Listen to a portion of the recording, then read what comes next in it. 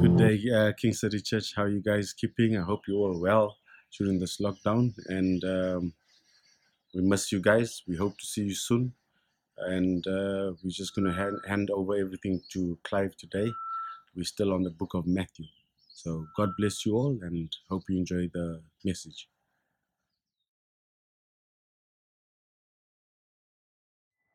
There you are. We've been expecting you. Thank you so much for joining us for today's message. I'll invite you to turn to Matthew 20, verse 1 to 16. Matthew 20, verse 1 to 16. And put your finger there because we're going to get to the portion of scripture shortly. But firstly, let me tell you where we are. We are in Leander Avenue at a bus terminal and we are waiting for a bus. And you see, this bus terminal was an integral part of the life of the city. When you came to this bus terminal, there were certain expectations you expected. When we saw you here, we expected a couple of things. We expected that you were waiting for a bus to go to the city. But also, when you came here, you also expected a bus to come. And when that bus came, you would board onto that bus even though you had paid exactly the same amount as everyone else. Sometimes the bus would be fully occupied, there would be no seats, all the seats would be taken. And because you needed to get into town, you were expected to stand in the bus all the way to town. Sometimes it was an unpleasant journey because you would have to stand holding that rail, and especially if it was a long distance, it would be quite unpleasant. It would be a journey of trying to make sense of how a similar input can result in differing outputs. You see, in life, we have certain expectations, just like in this past scenario. We expect that when you put similar effort, similar time, similar money, you will get similar results like XYZ. We also expect that when you put more effort, when you put more time, when you put more money, you should get more. You probably will agree with me in this, that when you put more money for a product, you expect better features and better specs for that product.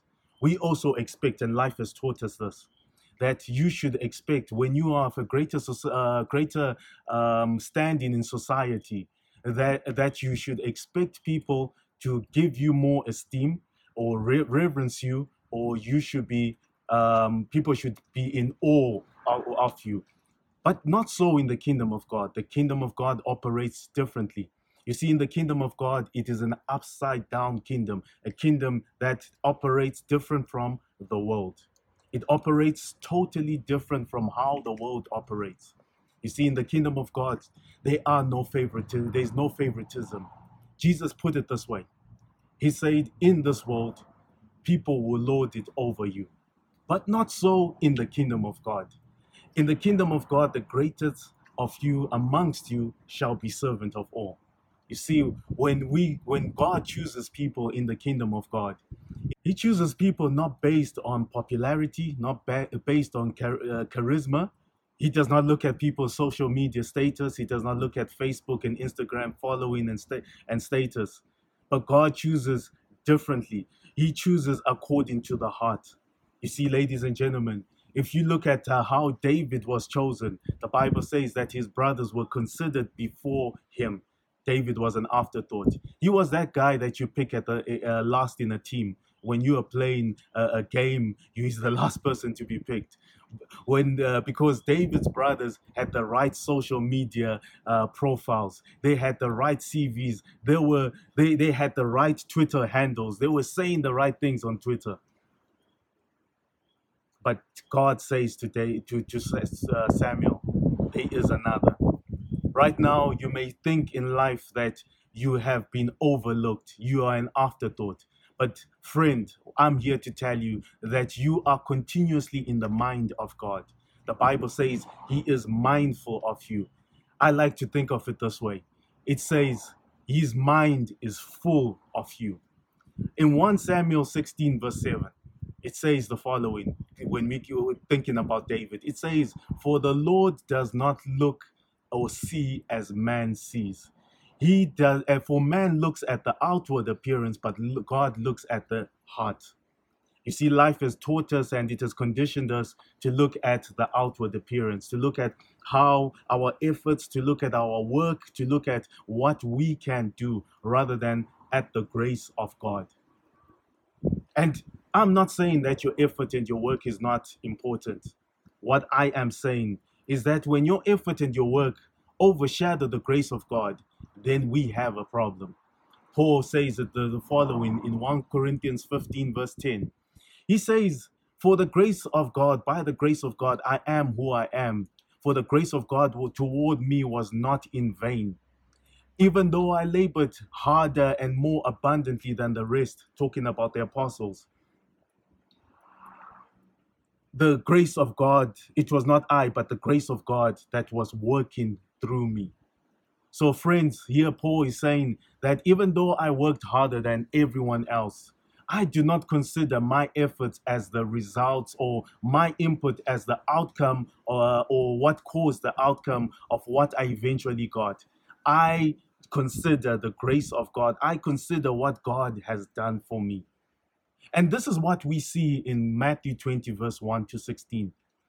For here we see a certain lot making the grace of God, putting the grace of God in vain and making it useless. For in Matthew 20, verse 1 to 16, I hope you're still there. It says the following. Matthew 20, verse 1 to 16. For the kingdom of God is like a landowner who went out early in the morning. Whenever you see the portion where it says for the kingdom of heaven, and this is Jesus speaking, he is about to explain how the kingdom operates. He is about to tell you the expectations of the kingdom. It says, it's like a landowner who went out early in the morning to hire laborers for his vineyard. Now, when he had agreed with the laborers for a denarius a day, he sent them into his vineyard.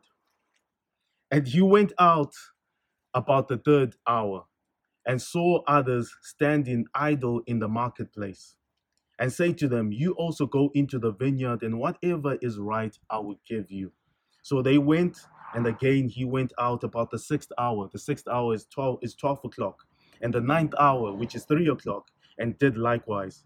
And at about the 11th hour, which is 5 o'clock, because they were under lockdown regulations in that time, and that's a joke.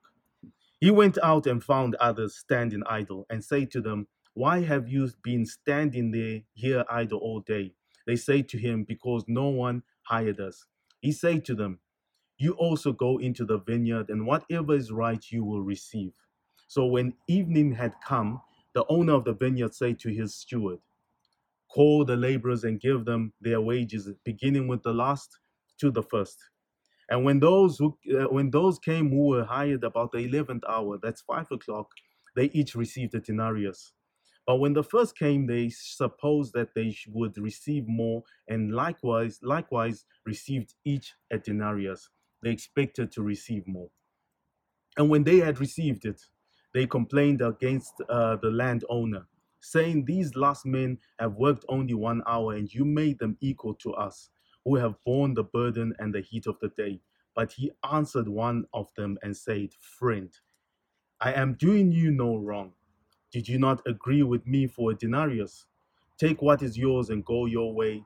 I wish to give to this last man the same as you. Is it not lawful for me to do what I wish with my own things? Or is your eye evil because I am good? So the last will be first, and the first will be last. For many are called, but few are chosen. You see, those last words are very famous and they're well known in scripture. And here Jesus is telling us the expectations of the kingdom. The first thing that we see is that the kingdom expects you not to be idle. If you are a child of God, you should not be idle in the kingdom of God. The second thing that the kingdom of God expects, and it's subtle, you may not have noticed it, is that of the first lot, they negotiated with the landowner. They negotiated according to work, effort, Time equals wages. But the rest never negotiated with the landowner. They had faith that the landowner would give them what was due to them and they would be gracious. You see, when they all received a denarius, they all received it differently. Some received it as a wage, and others received it as a debt. And so, here, friend, I'm saying to you, when I bring it closer to home, just because you pray for 1 hour does not, or for 1 hour and another prays for 10 hours, the one who prays for 10 hours is not entitled to receive more. When you go in with the mindset that I have done more, I should receive more, you will be putting the grace of God in vain. When God answers you, when God answers your prayers, when God answers your fasting, when God answers your offerings, when God answers your service, you will receive it as though it was a debt to you rather than a gift to you. And the last thing is this, that, friend, many are called but few are chosen. Unlike in the kingdom of the world selects who they want. But in the kingdom of God, we are chosen. We are all called. But it's all up to you to say, here I am, Lord. Here I am, Lord. I am available. So, folks, just like Isaiah, who said, here I am, Lord, I'm available. This is where you and I should say, here I am, Lord, I'm available. And I leave you with this. This is as far as the past will go. So let me pray. Heavenly Father, we give you thanks and praise. Thank you, Father, that we will say, here I am, send me. In Jesus' name, amen.